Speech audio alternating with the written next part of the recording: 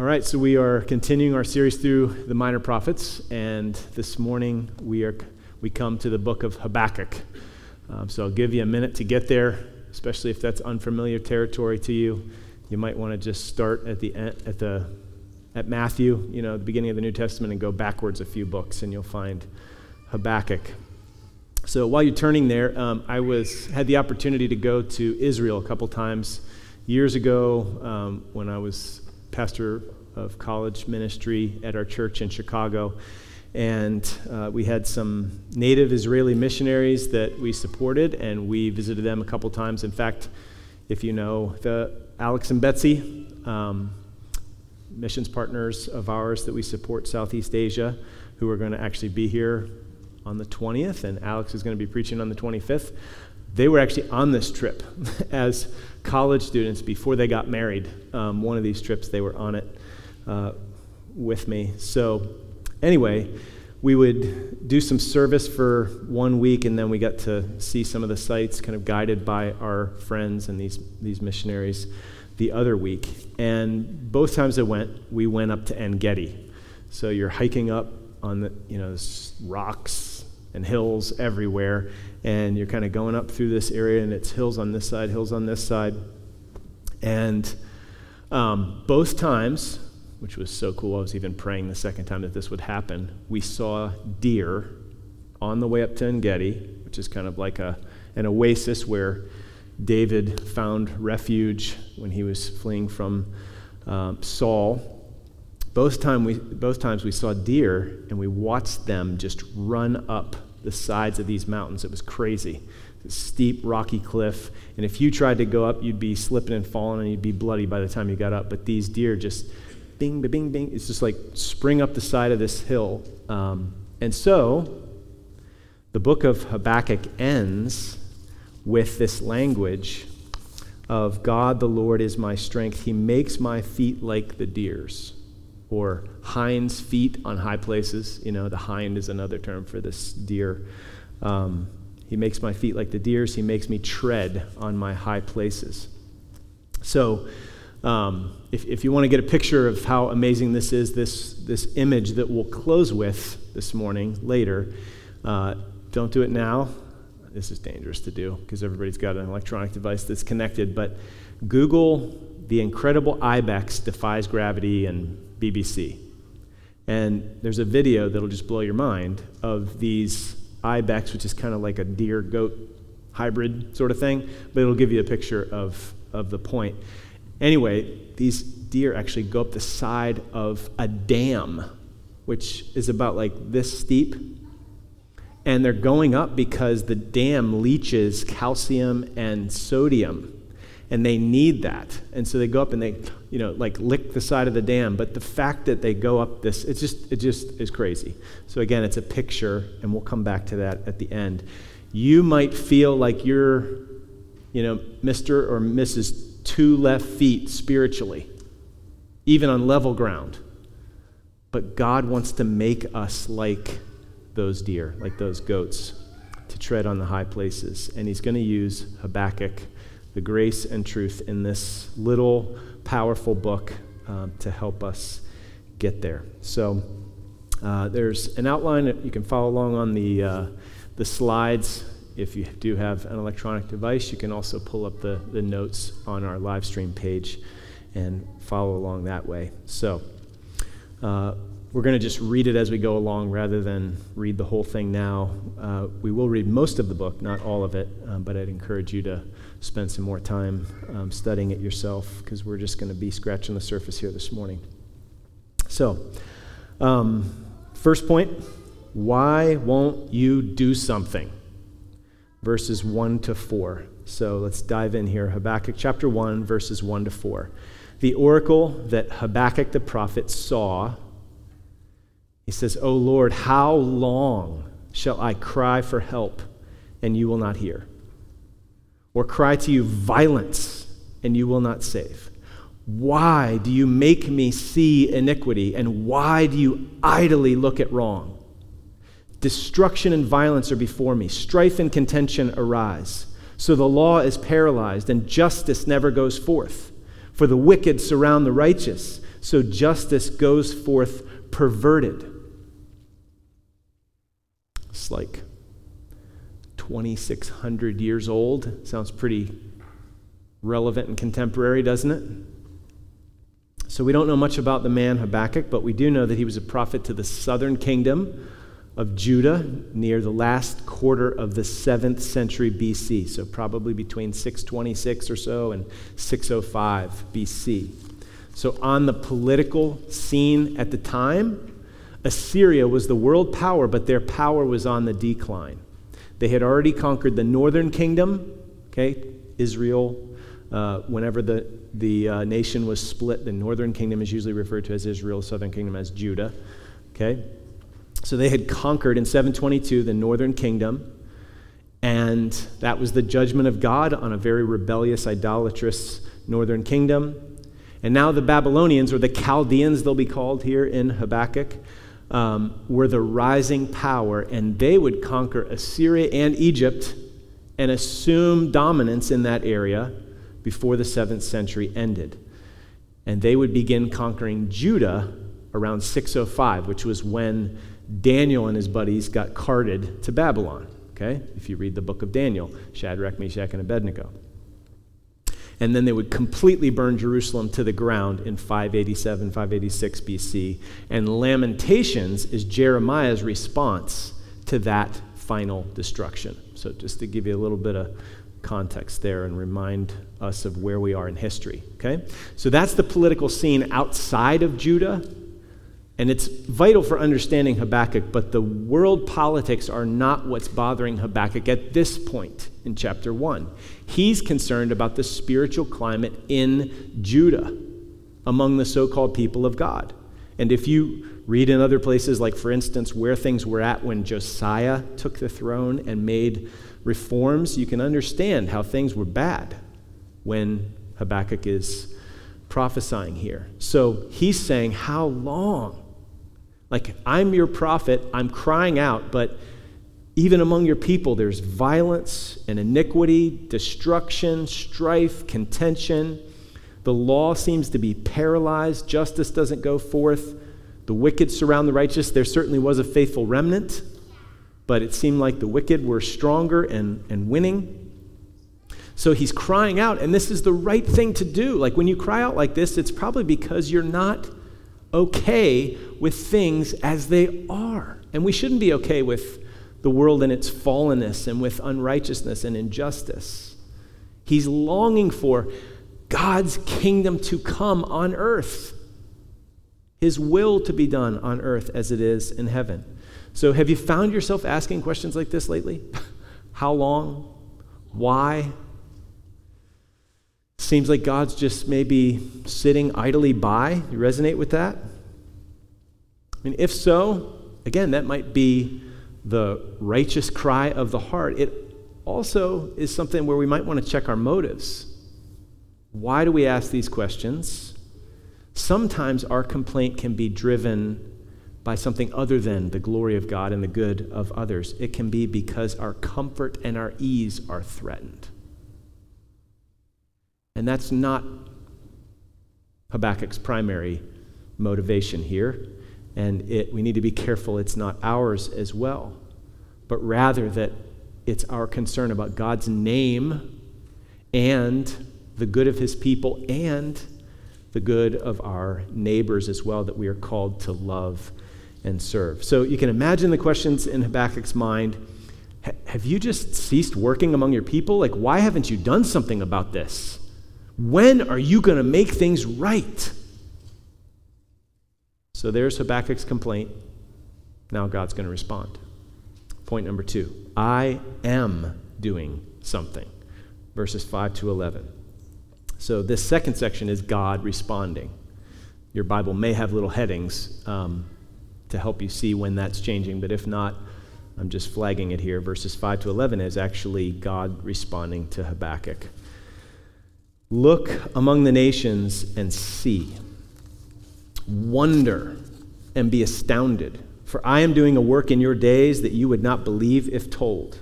For behold, I am raising up the Chaldeans, the Babylonians, that bitter and hasty nation who march through the breadth of the earth to seize dwellings not their own. They are dreaded and fearsome. Their justice and dignity go forth from themselves. Like they're a law unto themselves. Their horses are swifter than leopards, more fierce than the evening wolves. Their horsemen press proudly on. Their horsemen come from afar. They fly like an eagle, swift to devour. They all come for violence, all their faces forward. They gather captives like sand. At kings they scoff, and at rulers they laugh. They laugh at every fortress, for they pile up earth and take it, like building a mound so that they can come up to the door and break it open and conquer that city. They sweep by like the wind and go on. Guilty men whose own might is their God. So God responds to Habakkuk's complaint, his questions. I'm not going to leave the wicked unpunished. I'm not going to let this injustice go unpunished. I am going to judge it.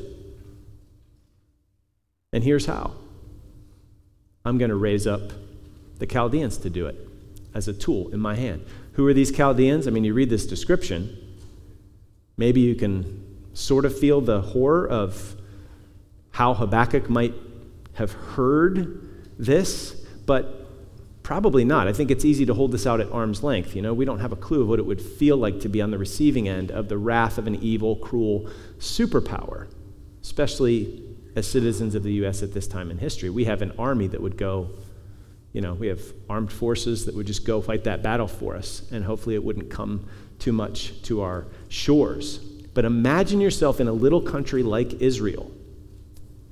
And let's say today, some arm of some radical militant Islamic group grew strong enough that they started carrying out jihad in other surrounding nations and conquering them.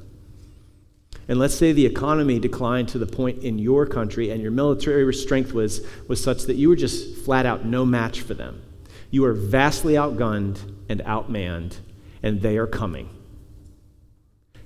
And God tells you that they're coming, and God tells you that he's the one that's raising them up to judge the wickedness in your nation. I mean, just stop and put yourself in Habakkuk's shoes.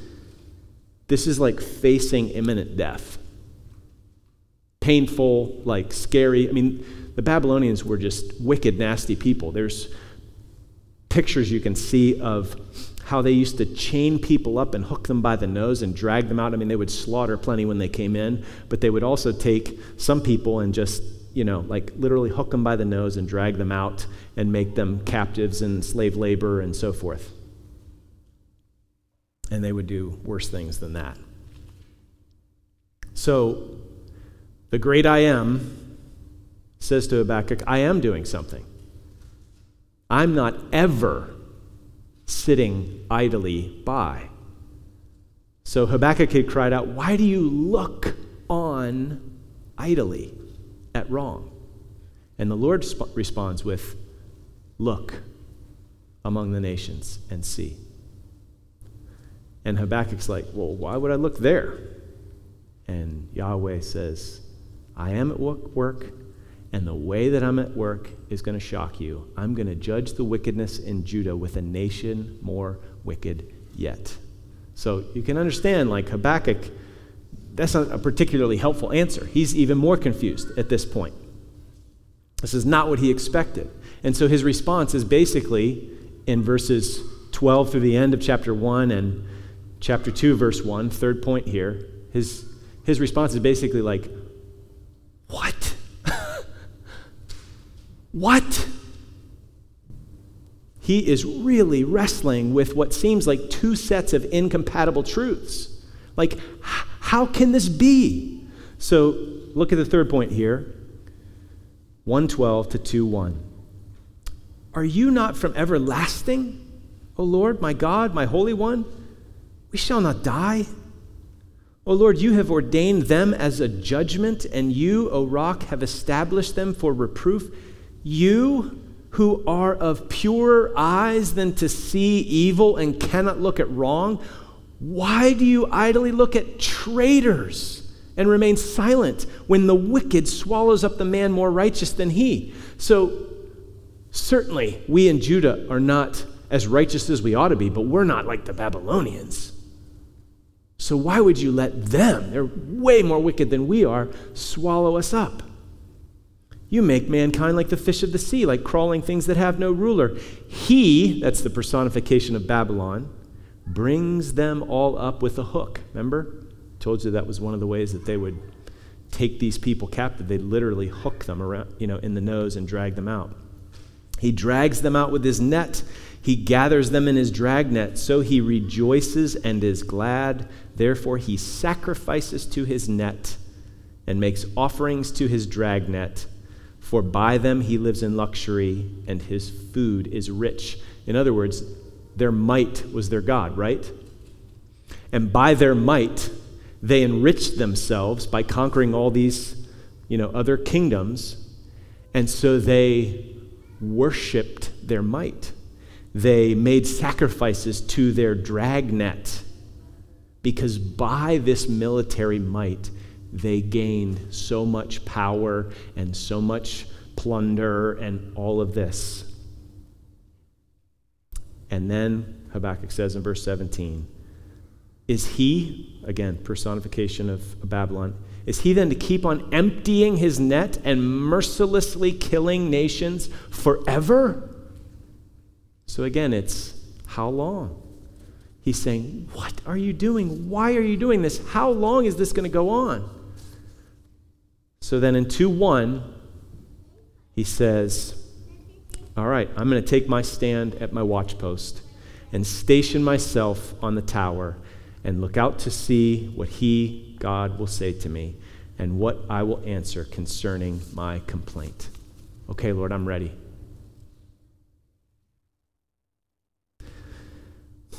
So if you're left hanging with some questions here, like, how could God do that? Why would God do that? Then you're in good company. That's exactly how Habakkuk reacted. And so it might be helpful to just stop for a second and consider the fact that oftentimes God's ways are counterintuitive. I mean, has that ever hit you before in your life? Probably most of us. How often does it seem like it's one step forward, two back? And that could be on an individual level, you as a Christian. It could be, at a church level. It could be at a broader societal level. And we wonder, why? But again, God is not idle. He is at work. Oftentimes the lamp does not show the end of the road. It only shows the next few steps. And that's what we see by faith. But his lamp is a trustworthy lamp. So there's an Old Testament scholar named Elizabeth Achtemeyer. She wrote this. She said, the implications of such a revelation are staggering for our world. For such a word from God implies that the turmoil and violence and death in our societies may not be evidence of God's absence from our lives, but instead the witness to his actual working in judgment as he pursues his purpose. No event in human history, therefore, is to be understood as divorced from his lordly action and will. God is always at work, always involved, always pressing forward toward his kingdom. But the means by which he chooses to pursue that goal may be as astounding as the destruction of a nation or as incomprehensible as the blood dripping from the figure of a man on a cross. God's ways are not our ways. They're higher than our ways.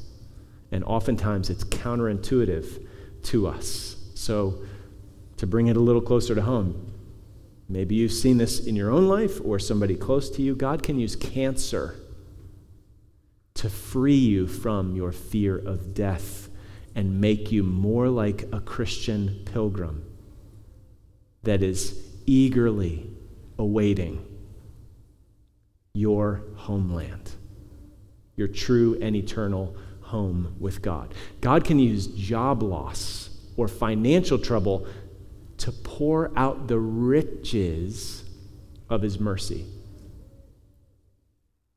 I've seen God use MS to help a brother or sister run the race that's set before them, not in their own strength, but in his and with their eyes fixed on Jesus. God can actually lighten our burdens by first increasing them and crushing us under their weight so that we despair of carrying on in our own strength, and we have to rely on his. And so his power is perfected in our weakness, and all of a sudden what was so heavy and crushing becomes light and momentary affliction. And sometimes he takes away and gives us nothing in order to fill us up and give us more of himself. So with God, even backward is forward. Counterintuitive ways, but his wise, good, loving ways. So now let's look at the Lord's answer to Habakkuk's second round of questions, and this is found in the rest of chapter 2. So this is point number 4, trust me. That's ultimately God's response if we were to summarize it in 2 words. This is chapter 2, verses 2 to 20. We'll start with just the first 2 verses here. So the Lord answered me, write the vision, make it plain on tablets, so he may run who reads it. For still the vision awaits its appointed time. It hastens to the end. It will not lie. If it seems slow, wait for it. It will surely come. It will not delay. So God responds to Habakkuk saying, I'm not just raising up the Chaldeans to judge, though I am. And, somewhere between 626 and 605, Habakkuk is preaching. So there was time between that and when Babylon shows up in 605 and drags some people away. And then there's more time between that and 587, when Babylon crushes Jerusalem. And then there's even more time between that and 539, when the Medes rose up and crushed the Babylonians and they got their just deserts. So do you see? It took a while for the justice to come home to the Babylonians. So write the vision now, Habakkuk, and wait. If it seems slow, wait for it. It will surely come. It will not delay. Okay? So the vision is not only about the coming of the Chaldeans to judge Judah, but it's also about the judgment of the Chaldeans. Once they have conquered Judah, God is going to give them what they deserve as well. It might seem for a while like their wickedness goes unpunished, but wait for it. And so the key is actually found in 2:4. So it's going to come, wait for it, behold, his soul, this is that personification of Babylon, his soul is puffed up. It's not upright within him, so they are unrighteous. They're proud and arrogant. But the righteous shall live by his faith. Trust me, Habakkuk, and write it down so that all of my people will trust me in the face of these threats. So, he wants Habakkuk to know that he is not sitting back idly, that he is going to both use the Chaldeans to judge the wickedness in Israel, and then he's going to judge the wickedness in the Chaldeans. He's not sitting idly by. Justice will be meted out. They're going to get what they deserve. They will not get away with their cruel injustices forever. And so he uses some woes to make it clear that he's at work, and this is what's going to ultimately happen. So we can kind of move through these quickly and just take note of them. So first, in verse 5, moreover, wine is a traitor, an arrogant man who's never at rest. His greed is as wide as Sheol, the grave. Like death, he is never enough. He gathers for himself all peoples, all nations, and collects as his own all peoples. So apparently, the Babylonians, it was kind of well known that they were, they just loved wine. And that was like kind of an addiction among the Babylonians. And so wine is actually a gift from God to gladden the heart, but if you love and serve it, if you're addicted to it, if you run to it as a refuge and for the peace that only God can give, it will actually betray you and steal your life. Okay? So that's what he's saying here. Wine is a traitor. and it's greedy, and it can just suck you in and steal your life. Verses 6-8, shall not all these take up their taunt against him with scoffing and riddles for him and say, woe to him who heaps up what is not his own? For how long? And loads himself with pledges. Will not your debtors suddenly arise, and those awake who will make you tremble? Then you will be spoil for them. Because you have plundered many nations, all the remnant of the people shall plunder you. For the blood of man and violence to the earth, to cities and all who dwell in them. So you can see the poetic justice there. The Babylonians think in their pride that they own what they've stolen, all the plunder from all these cities that they've plundered. But from God's perspective, they're actually bankrupt.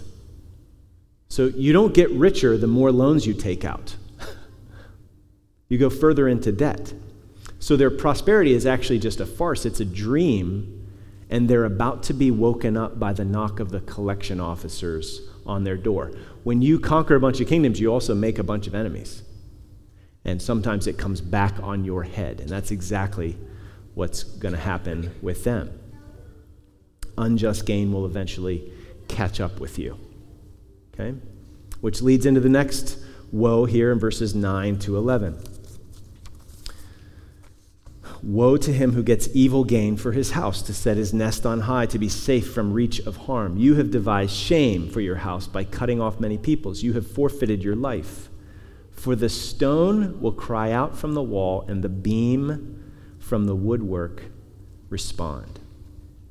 So, evil gain at the expense of others, for the sake of your own prosperity, your own security. Instead of building this peaceful refuge of a house, you built yourself a haunted house. So all of the stuff that they gained to set themselves up on their perch, it's all done by violence and injustice. So their houses are like a constant testimony to their sin. So the stone is crying out from the wall, injustice, blood, violence. Do you see? So their houses are like a haunted house. So here's like maybe a more modern example. Can you enjoy a good test score when you've cheated on the exam? Doesn't that good grade just constantly mock and testify against you? Or cheating, let's say on taxes. You may have more money, but whatever you use that money for, in a sense, it's reminding you, it's giving testimony of that cheating. So perhaps you've heard the kind of proverbial saying, a clean conscience is the softest pillow. Their house is a haunted house because of the injustice that built that up. But those who live by faith refuse to build their houses by that kind of injustice, and so a clean conscience can give peaceful rest. 12-14, the next woe, and this is the last one we'll look at here this morning. Woe to him who builds a town with blood and founds a city on iniquity. Behold, is it not from the Lord of hosts that peoples labor merely for fire and nations weary themselves for nothing? For the earth will be filled with the knowledge of the glory of the Lord as the waters cover the sea. So, again, the vision that Habakkuk has to wait for, that will surely come in due time, is not just the fact that the Chaldeans are going to invade, but it's also that they're going to eventually get what they deserve. They're going to be judged. Because at the end of the day, nobody can stop God's kingdom building plan. The earth will be filled with the knowledge of the glory of the Lord as the waters cover the sea. Nobody can get in the way of that kingdom building project. Not North Korea with their new, intercontinental ballistic missile. Not China, not any nation. Nobody can stop God's plan and program.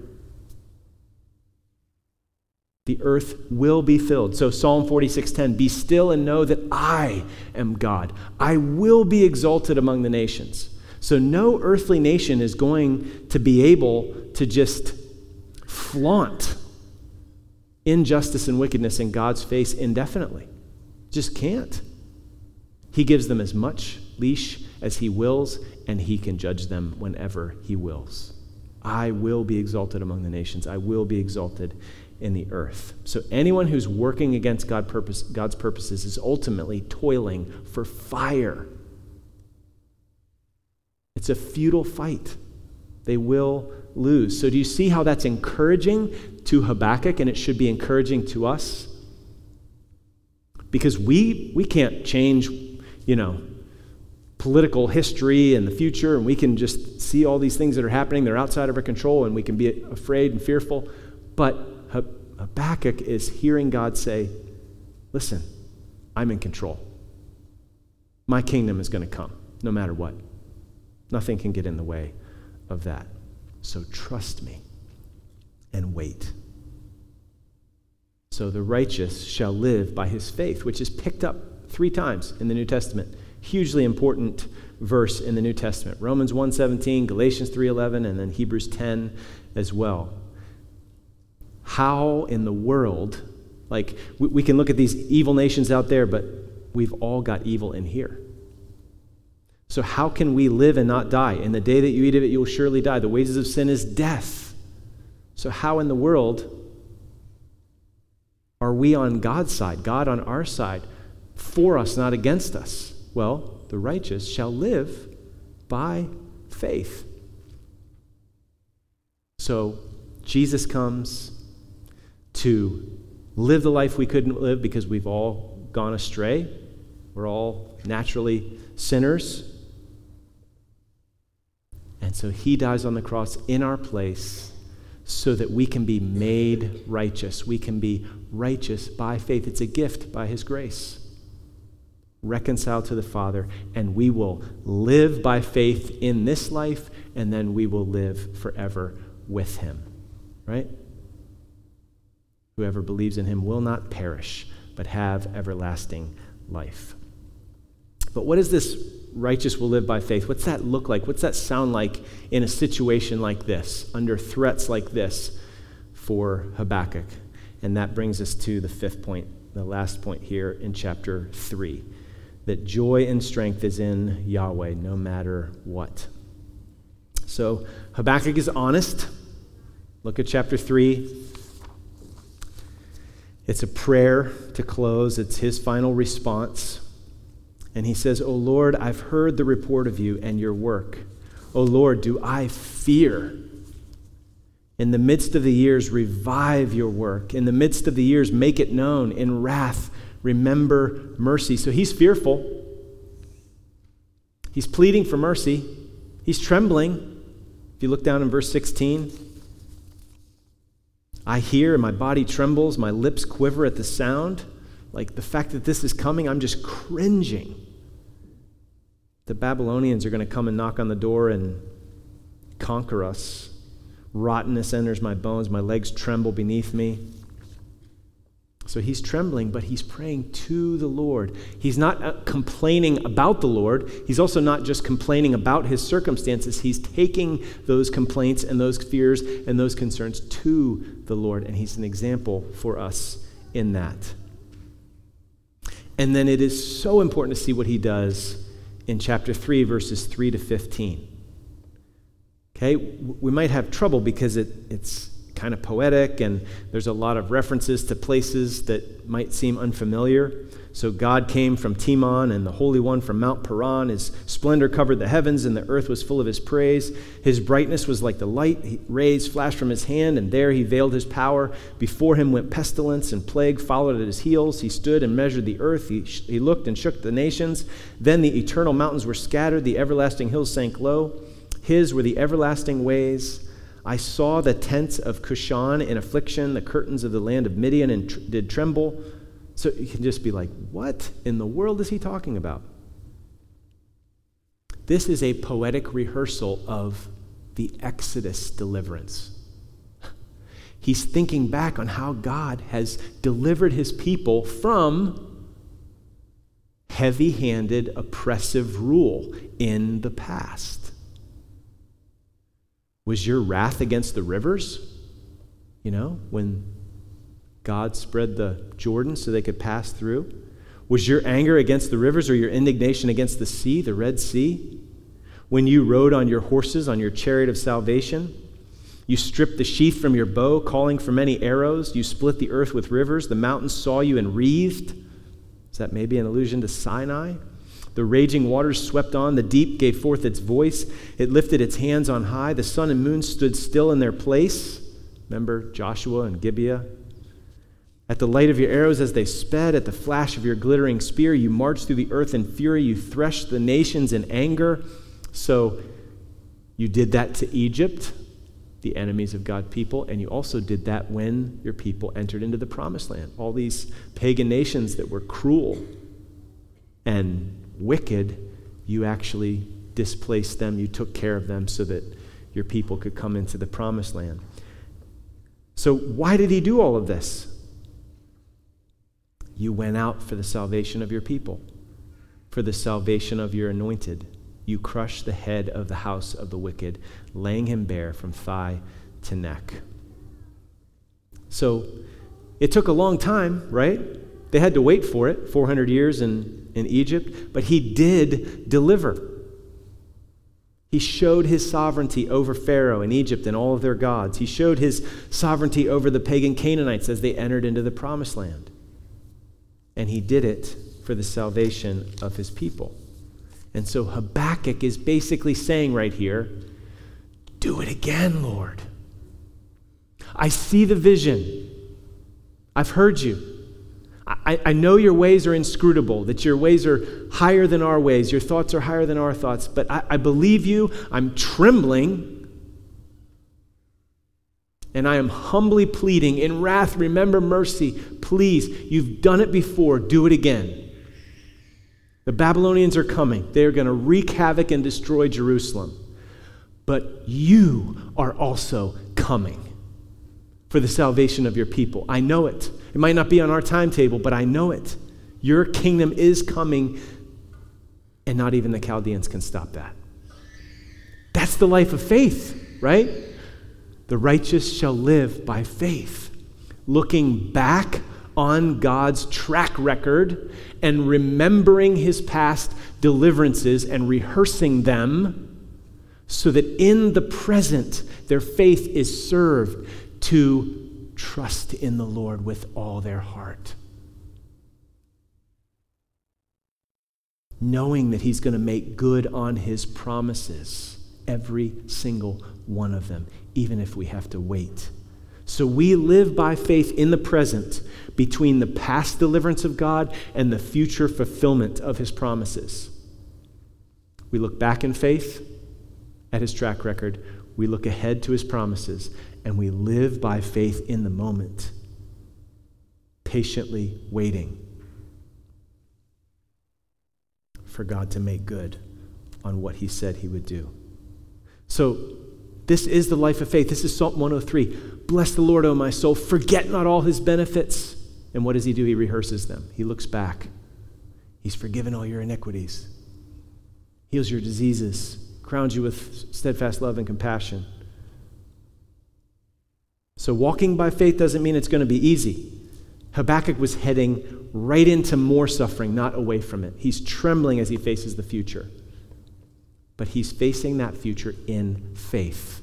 And look at the beautiful climax in verses 17 to 19.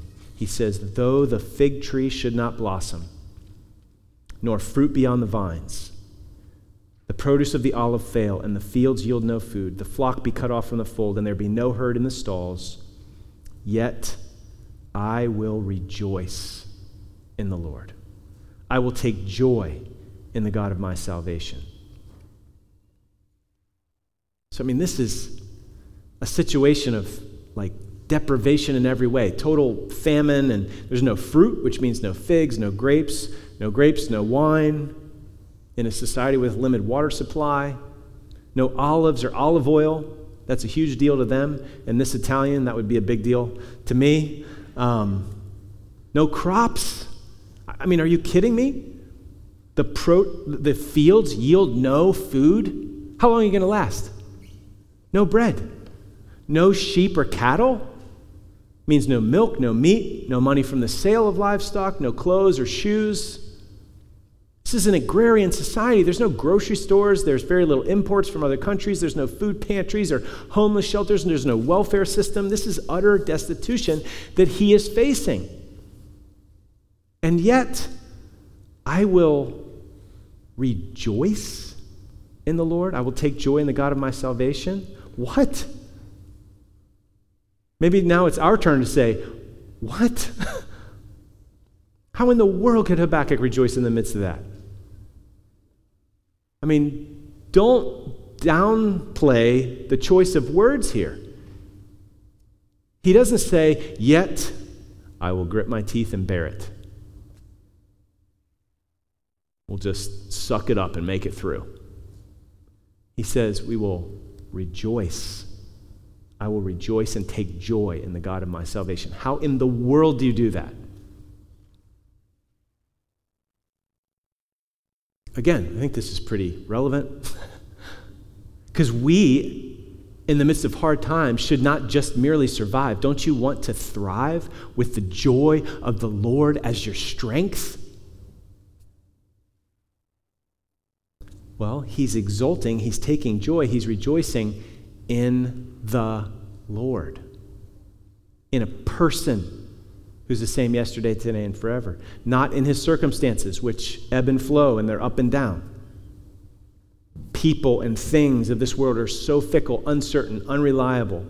But the Lord, perfectly faithful, trustworthy, and true.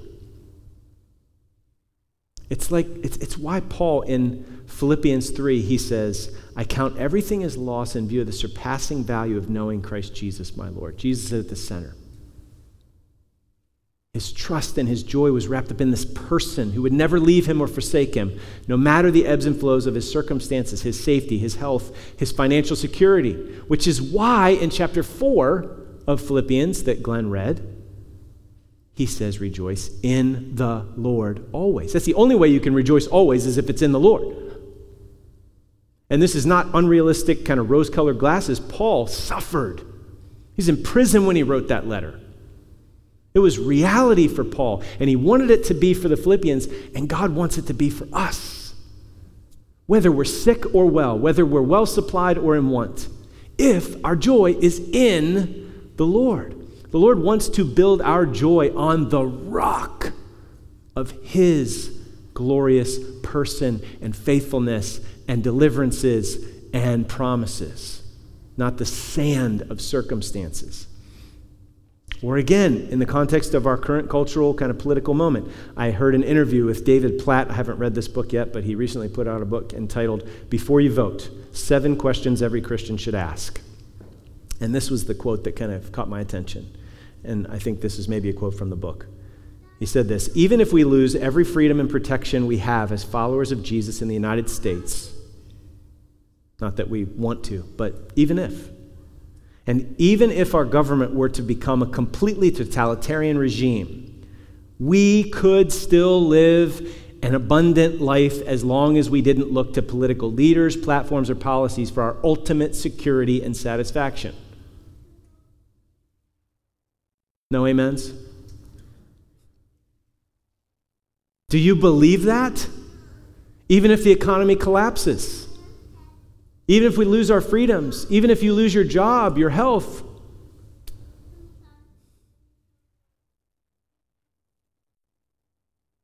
Now, some of you might be feeling like, well, that's nice, but it's just totally unrealistic or impossible, or it just seems like, what is this, some kind of spiritual stoicism, like stuffing it down and, put on a happy face, rejoice in the Lord, how you doing? That is not what this is. What this is so important for us to learn. So, this guy named Dr. Eric Tanis, quote that's been so helpful for me over the years. I've quoted it before, it's been a while, but listen to this. There's this idea that to live out of conformity with how I feel is hypocrisy. But that's a wrong definition of hypocrisy. To live out of conformity to what I believe is hypocrisy. To live in conformity with what I believe in spite of what I feel isn't hypocrisy, it's integrity. So of course it's going to be hard. Of course we're going to tremble. Of course we're going to have anxiety. But you can fight that by faith in accord with your convictions, and oftentimes your feelings will follow. So rather than be ruled by our feelings, the truth of God rules our feelings. That's the fight of faith. The righteous shall live by faith, so that we can rehearse the faithfulness of God, trust him, wait for him, and be able to say, though the fig tree should not blossom, yet I will rejoice in the Lord. I'll take joy in the God of my salvation. See, Habakkuk had begun to taste the salvation of God, right? The people of God had tasted his deliverances throughout history, but certainly they weren't fully and finally free. But here's the point. Just as the past faithfulness of God, nobody can take that from you, no one can take the future faithfulness of God from you. So we need to remember the past faithfulness of God, and let's be Christians on this side of the cross and say, there is no condemnation for those who are in Christ Jesus. Can anybody take that from you? If God justifies, who can condemn? Nobody. And if you are in Christ, Romans 8:18 is true. Paul says, I don't consider the suffering of this present time worth comparing with the glory that will be revealed to us. Nothing can separate us from the love of God. If he didn't spare his only son, but willingly gave him up for us all, how much more will he graciously give us everything that we need? And then he's going to give us himself forever, new heavens, new earth, fullness of joy forever. Nothing can take any of that from you. So do you see how we live by faith in the present, looking back to something that cannot be taken from us and looking ahead to something that cannot be taken from us? So we cannot be wired as, what have you done for me lately with God? You know, based on my circumstances, he loves me. He loves me not. He loves me. He loves me not. No, he loves us. Look at the cross. He's with us, and he will be with us to the end no matter what. So let's wait on him and trust in him. The righteous shall live by faith, and though the fig tree should not blossom, and everything is taken away, we can rejoice, not just grin and bear it or grit our teeth and bear it, but we can rejoice in the Lord and take joy in the God of our salvation. If that is our daily orientation, it's going to put our lack and trials in perspective. You know, Paul learned the secret of contentment. And certainly it's going to put the petty annoyances and disappointments in the periphery, because Jesus is going to be at the center. So may it be that salvation for us is not deliverance from, primarily, pain, suffering, discomfort, etc. in this life. Because if that's what we really want to be delivered from, then our gods are going to fail us when trouble, famine, tribulation, and death hit. But if God is the God of our salvation, then we're not primarily looking to be delivered from pain, suffering, and discomfort in this life. We are looking to be delivered from sin and hell and death and the devil. Those are way bigger threats than suffering on this planet for 80 years or whatever. And follow me here. Sometimes you need to be delivered into the hands of pain, suffering, temptation, discomfort, loss, persecution, insult, in order to be delivered from placing your trust in all that is not God. The righteous shall live by faith in the Lord, rejoicing in the Lord, which is why James, consider it all joy, my brethren, when you encounter various trials, knowing that the testing of your faith produces endurance. So trials are a gift, because endurance and maturity are worth more than comfort and ease. So, like Job, he gives and takes away, blessed be the name of the Lord. And like James, he gives when he takes away. So that our joy is in the Lord. It's built with strong, not card house, joy and peace and contentment, but stable, secure joy on the rock of the God of our salvation. So God wants to make you and me like the ibex that can scale a dam, sure-footed and stable in the steeps, the heights of trials and temptations and challenges. So when God doesn't make sense, Habakkuk is here for you to help you navigate and scale the heights so that your faith will be stable and your joy will be full. So, little closing quote from Spurgeon here before the worship team comes up to sing a closing song. From a sermon called A Happy Christian, he said this: "The worldling blesses God while he gives him plenty, but the Christian blesses him when he smites him. He believes him to be too wise to err and too good to be unkind. He trusts him where he cannot trace him, looks up to him in the darkest hour, and believes that all is well." So we're going to sing the song, "We Will Feast in the House of Zion." So guess what, folks? Though the fig tree does not blossom, and there be no fruit on the vines, the produce of the olive fail, the fields yield no food, the fields yield no food, the flock be cut off from the fold, and there be no herd in the stalls, yet we can rejoice because we know that we will feast in the house of Zion. And actually, this chapter 3 is supposed to be learned like a song by heart. Did you notice all the musical notations? According to Shigionoth, whatever tune that is, 3:1, Selah, a couple times, and then at the end, to the choir master with stringed instruments, because you know what? We need to learn this song by heart so that we have a song when we're in the dark, facing the trials and the anxiety-producing circumstances. So we need to sing this song, learn this song of God's faithfulness so well that we can sing it in the dark. So the team can come now. We're going to sing to close. Lord, you are so good and so faithful, and your salvation is so great. And it's so easy, though, Lord, to lose sight of your greatness and the greatness of your salvation. Restore to us the joy of your salvation. Help us to trust in you with all our heart. And no matter what, may our joy and our strength be in you. In Jesus' name, amen.